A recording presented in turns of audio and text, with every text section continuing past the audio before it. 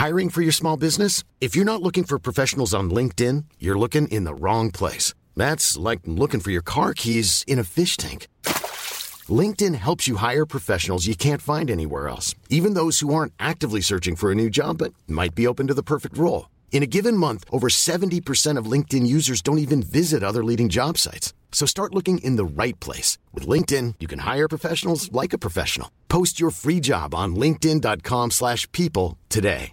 Many of us have those stubborn pounds that seem impossible to lose, no matter how good we eat or how hard we work out. My solution is PlushCare. PlushCare is a leading telehealth provider with doctors who are there for you day and night to partner with you in your weight loss journey. They can prescribe FDA-approved weight loss medications like Wegovy and Zepbound for those who qualify. Plus, they accept most insurance plans.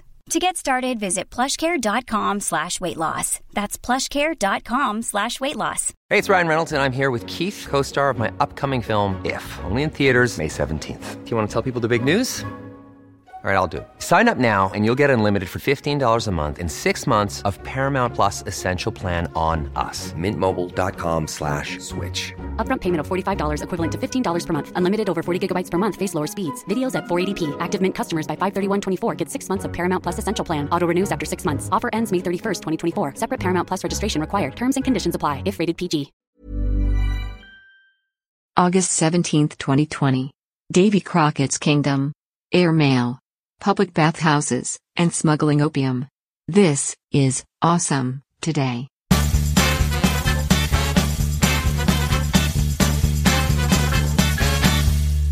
Awesome Today is a mostly daily show about stuff that might be awesome. Don't overcomplicate it. It's barely edited and sometimes offensive. Enjoy it, and have an awesome today. Would you? Hi. Good day. How are you? I'm good. Good. You're good? I'm great. I love a Monday. Oh, you're great. Yeah. It's a little, I wasn't prepared for great. I'm truly and seriously great. Okay. I'm not. I have on a great lip. You're not great? No. I'm good. Okay. I'm accurate with my words. What level, what has to happen for you to be great? You're putting me on the spot. I'm just wondering. To a degree, now this may sound silly, but to a degree, if I have to pick what it is that would make me great, that removes the greatness of the thing. Oh, and so it's not you need it's a spontaneous. Yeah, it's not good excitement. Then it's like, of course, this is because we planned on it. Do you think that you operate at a baseline of good? Do you think you operate at a baseline of okay? I think I operate at a baseline of stoic indifference. Is that unfair? That's the truest thing you've ever said. It's good to be self-aware. That is the absolute truest thing you've ever said in your whole life history. See, and I've never thought about this before. I'm just making this up as I go. But the beauty of being in that place, yes, is if something bad happens, you can react appropriately because you don't have to ratchet down from elevation. Vice versa, if something good happens, you're there more quickly than had you been like, "Ooh, it's a Eeyore day." Yeah. See, I think that might explain a lot of my personal problems. You like to climb up on the wobbly tree branch so it can just be whacked out from underneath you? Sadly, yes. Well, that's fine. You're more often than not, you remain a more positive and bubbly person than me. Yeah, it's true. But but you're right. When something bad happens, it is a crash. Mm-hmm. It's not, there's no ratcheting down. It's like a plummet. So it's odd because some people might consider it pessimistic to live in this place of, well, I'm going to be here and be ready for the bad thing. Right. But I am oddly a very optimistic person. You're wildly optimistic. You really are. But the stoic indifference as your baseline temperament is priceless. Nice. Well, it is August 17th today. It is, yeah. And it is, of course, the birthday of frontiersman Davy Crockett. Mm. Now, as anyone would know from the song, he was the king of the wild frontier. Yeah. Though, this seems like an empty title to me. The mere fact that the frontier was wild would seem to indicate a powerless monarchy making him king of not much. That all fits together nicely. Never done a deep dive into those lyrics before? I'd never thought about it. And then as I was typing, I was like, well, who cares? You're king of mayhem and jack squat. You're going to get mauled by a moose. Now, was Davy Crockett at the Alamo? Yes, that's where he died, guarding Pee Wee Herman's bicycle. He died there for real? Yes. Okay. I didn't realize that. But one thing that is true about the Alamo that I feel like every American should know, because I was unprepared for this truth. Pee Wee Herman's bicycle. Now, all good Americans of a certain age know that for sure. The Alamo is not, despite what you may believe, and despite what images have formed in your head as a school child reading a history book, the Alamo is not out in the middle of the wild frontier of Texas. You know what it's in the middle of? You know, because you've been there. Mm-hmm. San Antonio City proper. Yes. The first time I went to the Alamo, and I have been there more than once, as any good native Texan has been. The first time I went to the Alamo, I was deeply disappointed. I crashed to the ground because I didn't have stoic indifference about it. I was so excited. We were on a school trip. We were performing it. I went with my show choir. We were performing at a thing in San Antonio, but we were going to make this side trip to the Alamo. I thought we were going to be journeying out into the hill country wilderness. Yeah, putting on your hiking boots. Yes. And you can imagine my dismay and disappointment. It's one of the first great disappointments of my life. Wow. As we roll up and we're just in town. Now listen, the Alamo is still a great experience in downtown San Antonio. If you like disappointments. Well, I'm telling you beforehand, so no one has to go through the bitter. Have right expectations. Yes, exactly. Okay. San Antonio is a beautiful city. There's the Riverwalk and all kinds of fun stuff. But I just was like, it was the first time I can really remember thinking like there was this huge disparity between what I had imagined in my mind my whole life and then the reality of it. Another great disparity, Niagara Falls, is not out in the middle of the wilderness. It is surrounded by commercial and commerce and retail and all of those types of things. That's true. That's true. I did not know I was going to have that much to say, but that's the kind of mood I'm in today. All right. So here we go. Run us ahead. Take the show. Well, 1859, I would like for all of you to know this was the first air mail. Mm-hmm. It was, in fact, air mail delivered via hot air balloon. Yeah. It took a lot of hot air balloon history. Now, some of you who are new to Awesome Today may not know this, but early in our deep dives into history, I think this was when it was still, we were creating for the Sword Awesome Patreon. Yeah. I'm pretty sure that's right. We had a whole, we wrote in the moment a little fanfic between the two of us where we were writing a romance novel about a hot air balloon. Well, because of when they gave credit in the historical notes to the first woman to ride in a hot air balloon, the undertones suggested a very torrid something rather going on. She was selected because she was single. Uh-huh. And who knows, they may have been the first mile hires. We don't know. That's what the intimation was. Well, something far, far less sexy than that. The first airmail delivered via... Okay, I'm sorry. Via hot air balloon. It took off from Lafayette, Indiana. It had 100 letters. I think that was what they were carrying, 100 letters. It departed for New York City. Unfortunately, had to land after only 27 miles. Yeah, and the entire Pony Express rode circles around them laughing hysterically.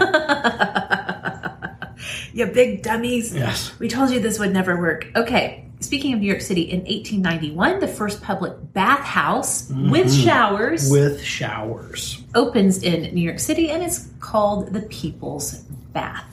So, I don't know anything about this era's bathhouse. When someone says bathhouse, the only images I have to conjure are the old Roman bathhouses. Yes. Which is literally giant, is brilliant engineering for the time. It's giant tubs, pools, if you will. Underneath, they had fires and stuff that kept the water warm. But it was a communal, everybody scrubbing their nethers in the same pool of water at the same time. You know, I get the impression that outside of the borders of the United States, people are a lot more brave with their communal nudity. It's quite probable.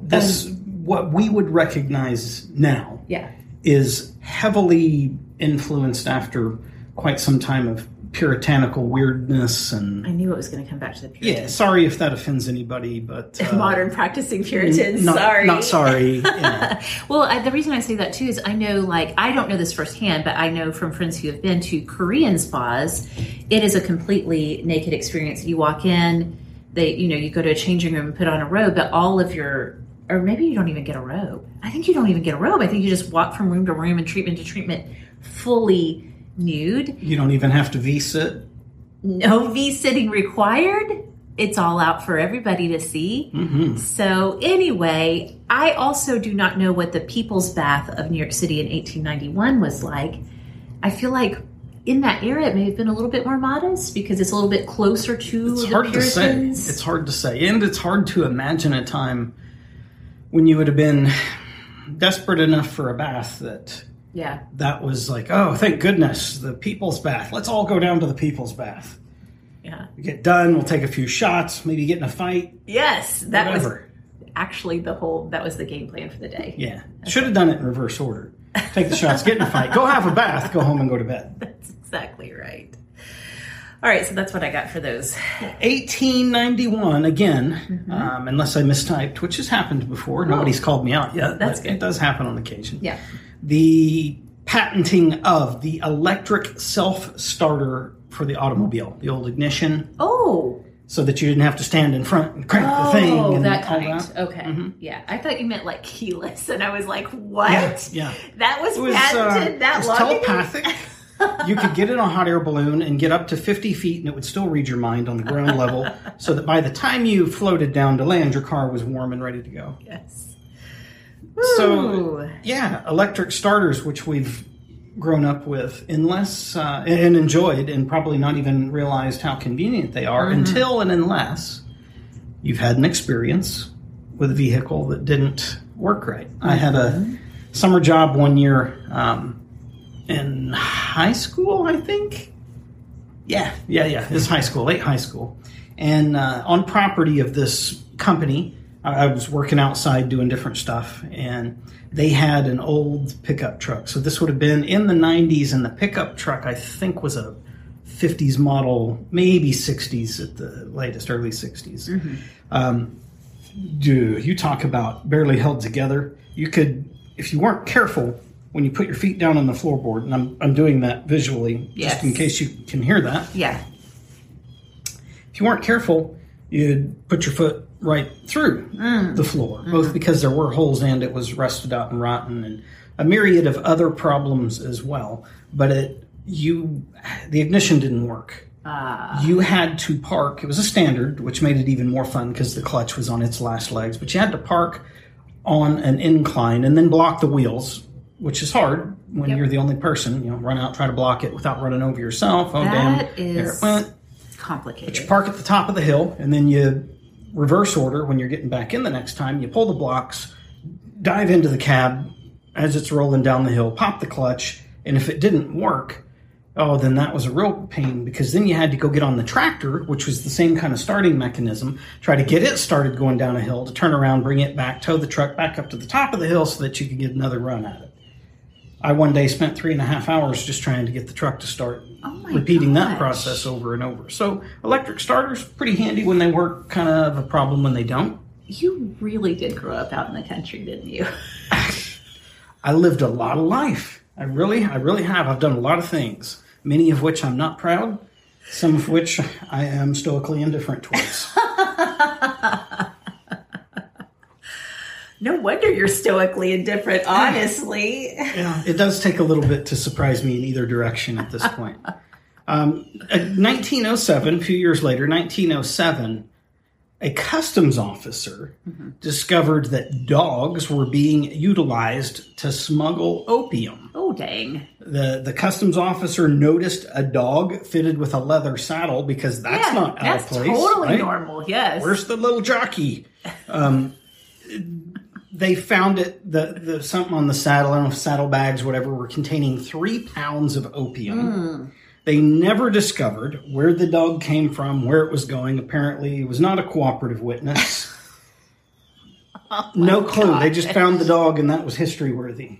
Here's a dog with opium. I know that. I was like, this actually made it into the history files. Yeah, it is interesting. It's odd. It is. I like odd things. Yeah, and speaking of odd things, can you imagine, just imagine trying to put a saddle on either of our little Boston Terriers. Our dogs would be the worst opium smugglers ever. They're the worst. When we get out the door for their walk, every morning they act like they've never been outside before. They're immediately off to the races and completely uncooperative. Yeah. It would be a complete disaster to try to use them as no drugs. telling who'd get your opium. You'd be out of money, but you would have created a new client that you'd never meet. Mm-hmm. All kinds of problems.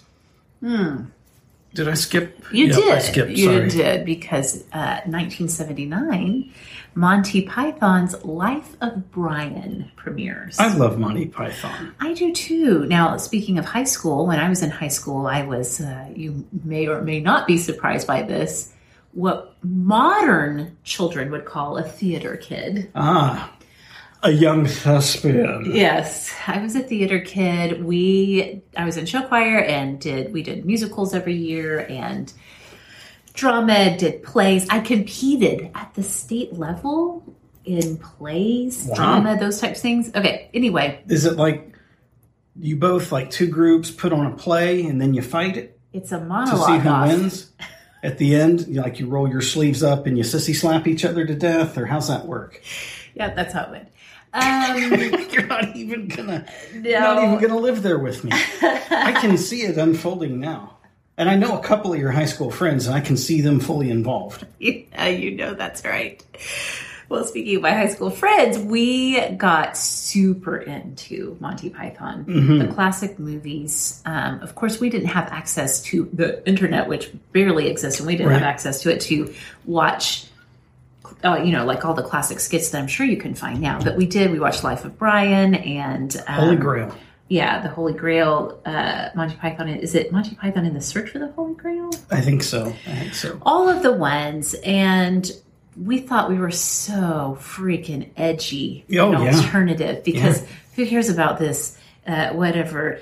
must-see TV or, TGIF Friday nights on ABC. That's so pedestrian and normal. We were watching Monty Python and thought we were very, very smart and brilliant for getting British humor that early. I think I was in college before I saw it because... is it Life of Brian that pokes fun at Christianity quite a bit? Yeah. And I think, So you were forbidden. My mom was like, no. That would never enter your house. Yeah. The TV set in your parents' house would completely explode into flames if you tried to watch it. Right. Yeah. Jumping ahead, 2007. So way back in 1939, a study was done on 6 orphans seeking to determine the effects of psychological pressure in the forced creation of a stutter in the kids. This so reeks of my experience being kidnapped by ninjas. Yes. It's just uncanny. Now, ultimately, none of the kids developed a stutter, but then in 2007, they were rewarded about $1 million in compensation. So I still hold out hope that this ninja clan will be brought to justice. I would like my $1 million. I think you were saying off mic and off camera that for $1 million, you would... Oh, yeah. You have a stutter. They could try to give me one. I'd fight that fight. Come on, give me your best. Get all psychological on me. Let's go. All right. Get your checkbook ready. All right. Am I doing this next one, I guess? Yes. Well, it is highlighted in your color. It is in my color. There is apparently, and I don't think either of us know the we don't care. Nuts and bolts of this. Yeah, don't care. A kerfluffle. That's a great word. It is a great word. Spell check doesn't recognize it. It does not. Unless I spelled it wrong. There is a bit of a kerfluffle between the president and the United States Postal Service. We're unclear on the details. We don't really care, but it is interesting that they have reported over a $69 billion net loss in the decade from 2007 to 2018. Yeah. So it's an interesting deal to me. It is a government agency. The claim, and I don't believe this for even half a second, the claim is that they are totally funded by what they charge for postage, that they get no tax dollars. Right. I heard the phrase self-funded being used to describe. One, no, I don't believe that. Period. Okay. No. There are tax dollars somewhere hidden going to that, I promise, because you don't operate at, let's just round up and call it $7 billion a year loss. Yeah. You don't do that and stay functional. How would you pay salaries? How would you do it? You can't unless there's some government funding involved. Okay. I do know part of the issue right now has to do with mail-in voting, which the president doesn't really care to see have happen. His reasons, whatever. But then in order for that to be a thing, the post office is going to need some money. And he's like, no, you guys. And if we've ever had a president that understands business, certainly he's like the only one in decades, because everybody else has been a career politician that didn't do jack squat. and I'm with him. Why? And this is nothing against people that work for the post office. You're working a job. You're doing what I'm talking about. The leadership, the organization of it, the accounting, all those horrible, terrible. That's the thing about every government run thing, is it's the most expensively run thing possible. Why this hasn't been forced into privatization yet, I don't know, because we've watched UPS, FedEx, now Prime, DSL, a handful of others who've said, well, we can do this and make a lot of money. Yeah. And they are. And you get your stuff on time. And you actually get your stuff. Part. Yeah. So, I'm just like, please, someone come in. What if we organized a group of independent Uber drivers to deliver mail as well? Or hot air balloons. Or hot air balloons, for crying out loud. Hot air drones. Why is there not a hot air drone yet? Okay. All right. I can dig it. That seems like that would... Got me all spun up. I get so... My ass gets chapped when we start talking about governmental waste, because it isn't their money, it's ours. It is. Government makes no money. Yeah. They take ours and decide that they know better where to spend it. It makes me angry. It does help you channel your inner Ron Swanson, or maybe Ron Swanson channeled his inner Kyle Teets to create that character. It's possible. Either way. All right.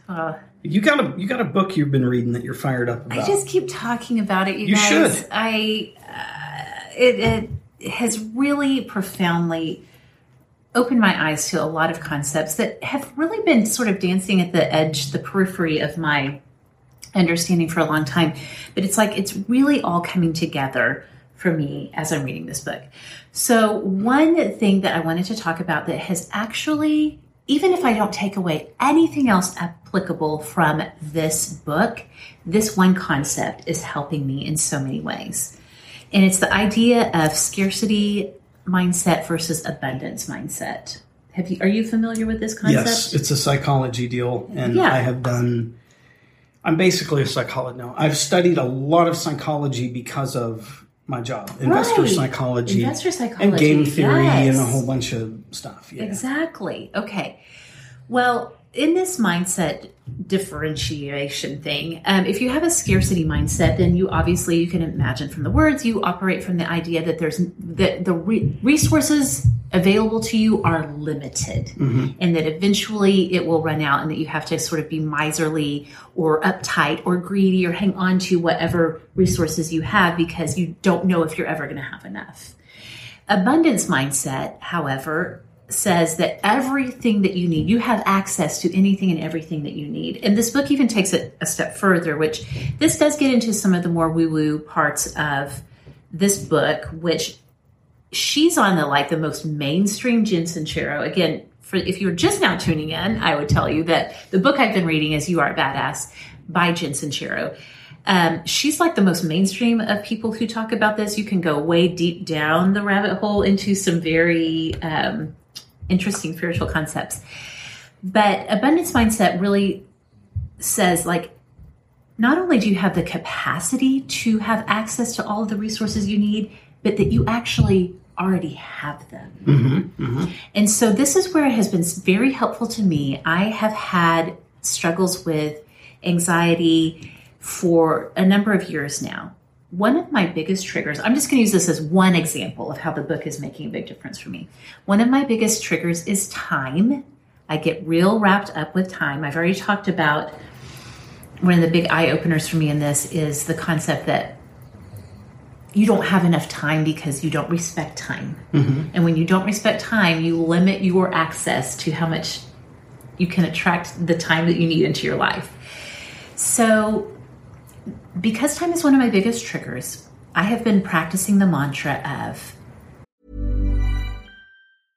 selling a little or a lot. Shopify helps you do your thing however you cha-ching. Shopify is the global commerce platform that helps you sell at every stage of your business. From the launch your online shop stage to the first real life store stage, all the way to the did we just hit a million orders stage. Shopify is there to help you grow. Shopify helps you turn browsers into buyers with the internet's best converting checkout. 36% better on average compared to other leading commerce platforms. Because businesses that grow, grow with Shopify. Get a $1 per month trial period at shopify.com/work. Shopify.com/work. When you're ready to pop the question, the last thing you want to do is second-guess the ring. At BlueNile.com, you can design a one-of-a-kind ring with the ease and convenience of shopping online. Choose your diamond and setting. When you find the one, you'll get it delivered right to your door. Go to BlueNile.com and use promo code LISTEN to get $50 off your purchase of $500 or more. That's code LISTEN at BlueNile.com for $50 off your purchase. BlueNile.com, code LISTEN. I have all the time I need. So that when I start to feel my shoulders start to kind of hike up to my ears, and I can still feel my heart start to race and my palms are getting sweaty because I feel like I don't have enough time, I just stop right in that moment and switch from that scarcity mindset, which is I don't have enough time, I'm running out of time, I'm not going to have enough time to do this. And I'm switching to that mindset of I have all the time I need. All the time that I need is already available to me. And if nothing else, that has helped me in my mind to feel like, okay, I can relax my shoulders. I can breathe. And then you know what happens when I switch into that mindset? I actually do have all the time I need. Right. Can I draw a picture for you that kind of crosses over to where Please do. I meandered through this? Okay. So wealth is not how much money is in my bank account. Mm-hmm. Wealth is this...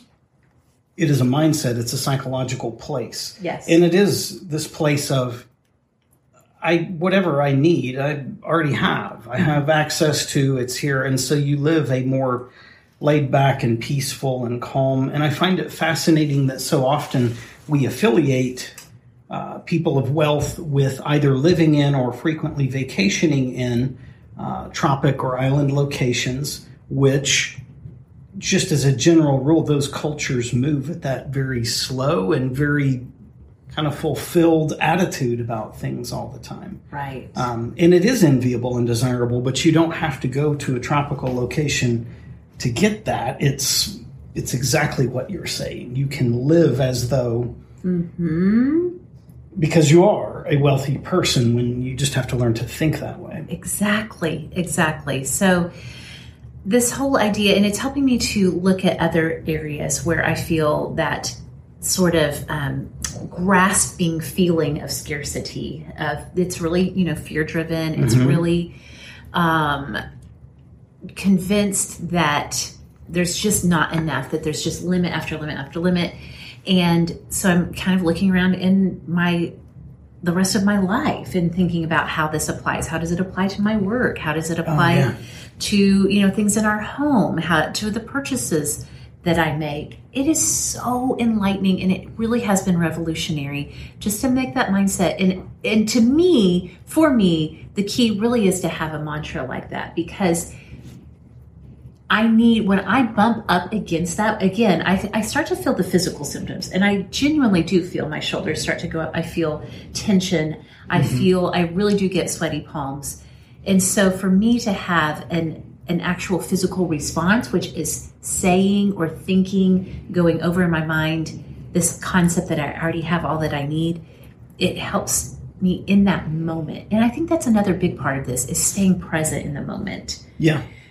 Or minimally being able to bring yourself present to a moment. Yes. Because as it applies to tasks and trying to get things done, we've talked about this before. Like say that you're in the middle of lunch prep and absolute and utter mayhem is going on one room over. Yeah. And you're just trying to stay on task because it is a battle of, well, do I stay on task? What do I do? But then agitation rises and you are absolutely living in scarcity in those moments. Right. If you can make yourself stop what you're doing, not for a half hour to have a conversation about it, but for 15 seconds to step in the other room, lay down the law with them, then return to task. Everybody's living in abundance then. It's different. The kids are pleased to finally know where their boundaries are and for one to stop killing the other and all that stuff. And you're able to shift fully back into the thing you were doing. But you do have to force yourself to be present in the necessary moment to get that to occur. That's right. And that reminds me of something that Laura and I were talking about. And again, this is going to be on an episode of 10 Things to Tell You, which comes out tomorrow. But we were talking about this idea of intuition and being able to connect with your intuition and listen to and trust your intuition. And Laura made a great point that a lot of times when we talk about like, I need to trust my intuition on this decision, many of us go in our mind to thinking about like a huge decision, like should I quit my job? Should I marry this person? Should we move? Those types of things. But Laura said, learning to trust your intuition if you don't have a good connection to your intuition starts in the smallest decisions. So it is like if you're standing at the stove trying to get lunch cooked or whatever, and asking yourself just in that moment, do I need to stop right now and go in there? And just kind of like listen to your intuition in the smallest of situations so that when the big questions do come along, you're much more practiced in stopping and checking in with yourself and kind of feeling your way or intuiting your way into what to do next. Now, from an investment perspective as well, you could tie in and say there's a great value in accepting a small loss, which is, okay, well, I'm listening in.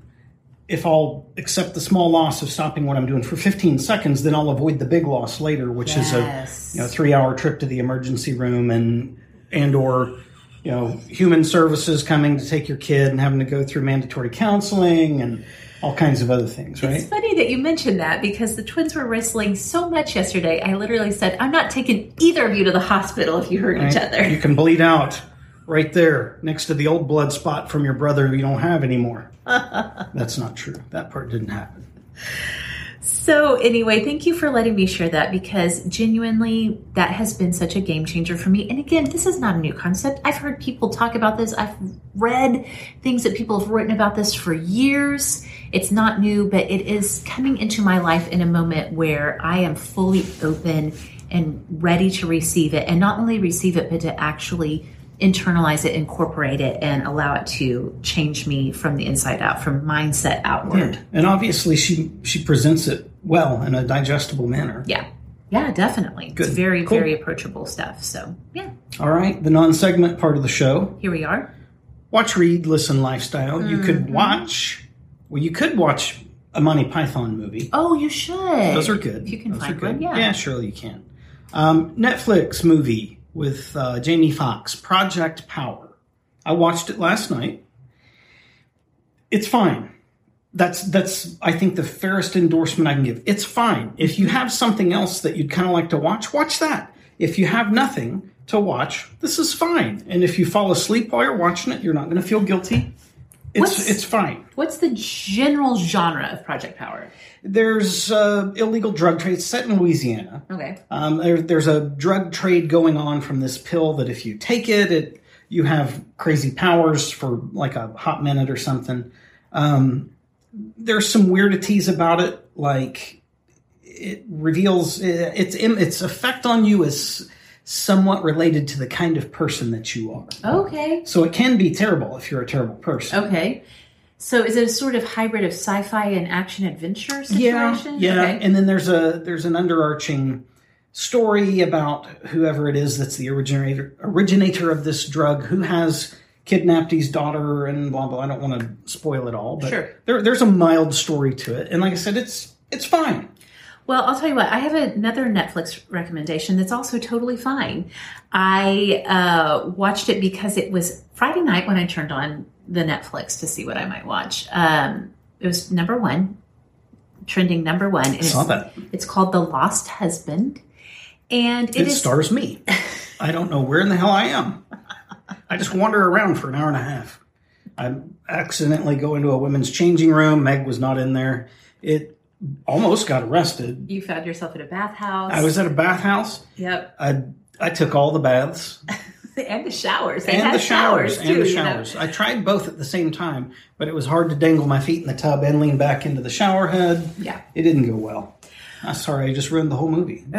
Show, whatever it is. Is it a show or a movie? It's a movie. Okay. It's a movie. So I will say, I thought it was perfectly fine, like you were just saying, perfectly fine entertainment if you don't have anything else to watch. I do want to give the caveat. I am not the ideal viewer for this. The Lost Husband is Netflix's foray into the Hallmark Channel style. Okay. Happily Ever After. This makes a lot of sense. Soft romance, yes. This makes a lot of sense. When I came in to go to bed last night, you'd been watching this, you were already asleep and it was on. And when I laid down, I actually whispered, because I didn't want to wake up Meg or the baby, I actually whispered out loud, "What is this, the damn Hallmark Channel?" You were so close to being right. Yeah. It's the Hallmark Channel on Netflix. Here's my weirdity. I love, capital L-O-V-E. Did I say L-O-V-E-E? Whatever. Either way. However you spell love. I love it. Fill in the blanks, please. I love a romance novel. To read it. I love them. Okay. I find them highly entertaining. I especially love the really witty ones with good dialogue and great character development and good story arcs. You like some Fabio? Raciness. Not that style. The modern romance novel is a lot more intellectually satisfying than the Fabio covered paperback. Well, he would be novels of the disappointed to hear that. Not quite as surprised as he was when he found out it wasn't butter. But he'd be surprised. Only people in our age bracket even know what you're saying right now. That's true. No, romance novels have really evolved through the years, and there are some very highly entertaining romance novels to be read. So I love that. However, I cannot get into the Hallmark style Happily Ever After movie. I don't know what it is. I think it's partly because the dialogue is, and just like the writing in general, is just not that entertaining to me.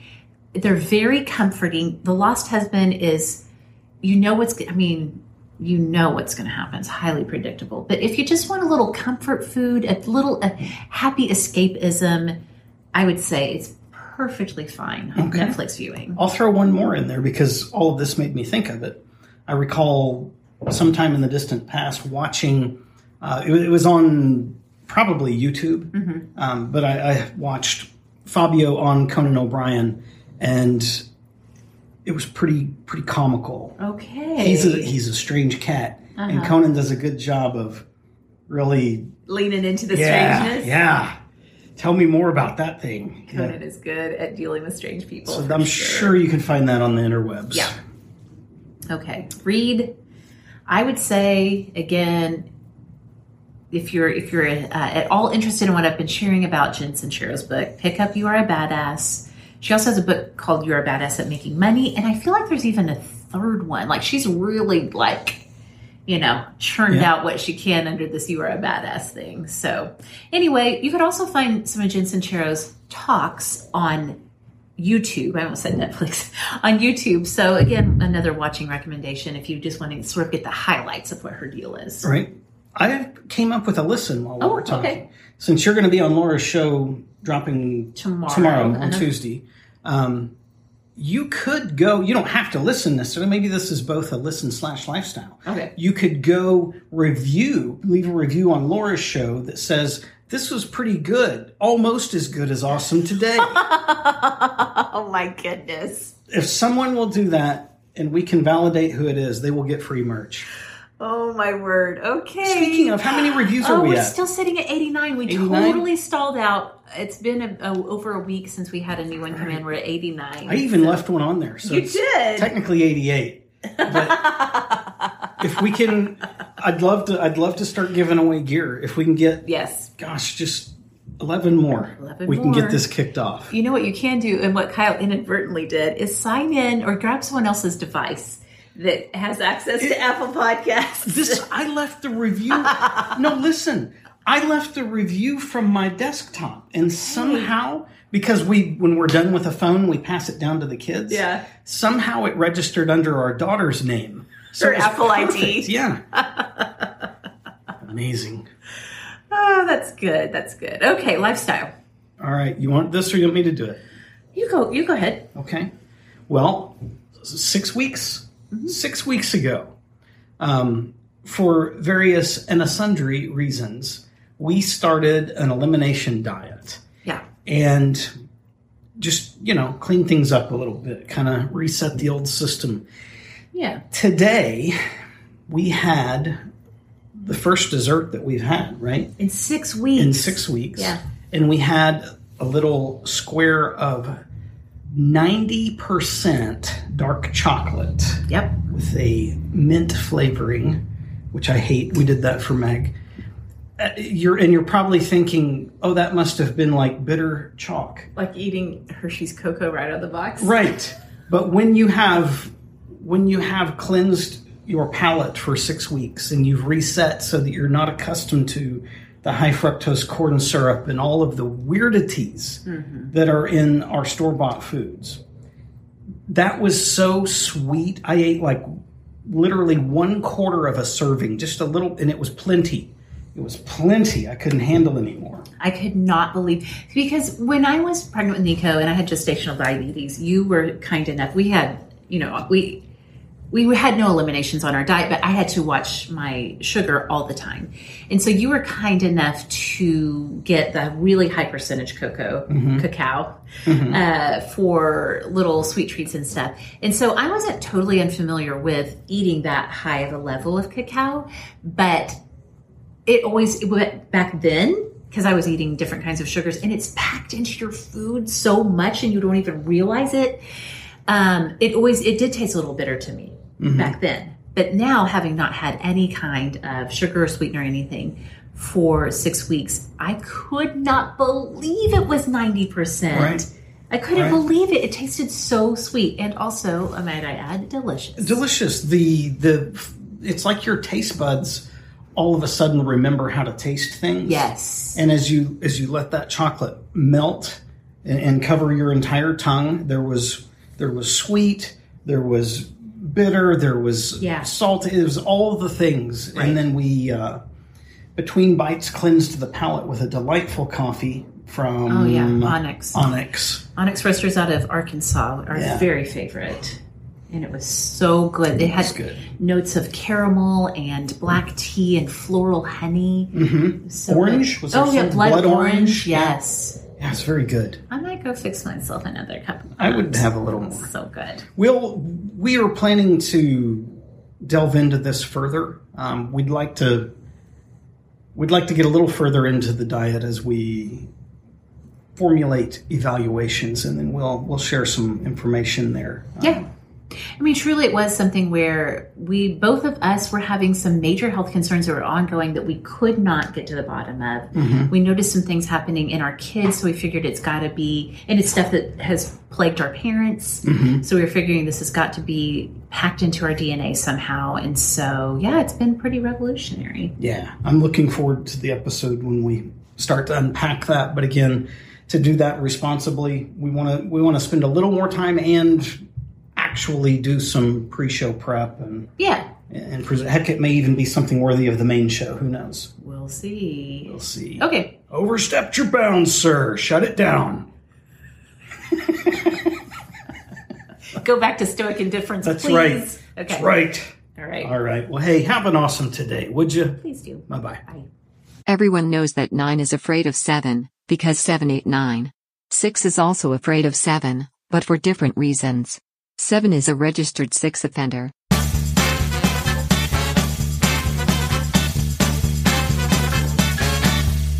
Find Awesome Today and Sorta Awesome Media on Facebook, Instagram, YouTube, TikTok, and literally everywhere podcasts are found. Mom deserves the best, and there's no better place to shop for Mother's Day than Whole Foods Market. They're your destination for unbeatable savings, from premium gifts to show-stopping flowers and irresistible desserts. Start by saving 33% with Prime on all body care and candles. Then get a 15-stem bunch of tulips for just $9.99 each with Prime. Round out Mom's menu with festive rosé, irresistible berry chantilly cake, and more special treats. Come celebrate Mother's Day at Whole Foods Market. Planning for your next trip? Elevate your travel style with Quince. Quince has all the jet-setting essentials you'll want for your next getaway, like European linen, premium luggage options, buttery soft Italian leather bags, and so much more. And is all priced at 50 to 80% less than similar brands. Plus, Quince only works with factories that use safe and ethical manufacturing practices.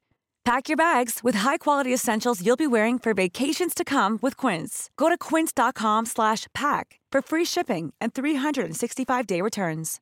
Imagine the softest sheets you've ever felt. Now imagine them getting even softer over time. That's what you'll feel with Boll & Branch's organic cotton sheets. In a recent customer survey, 96% replied that Boll & Branch sheets get softer with every wash. Start getting your best night's sleep in these sheets that get softer and softer for years to come. Try their sheets with a 30-night guarantee. Plus, get 15% off your first order at bollandbranch.com. Code BUTTERY. Exclusions apply. See site for details.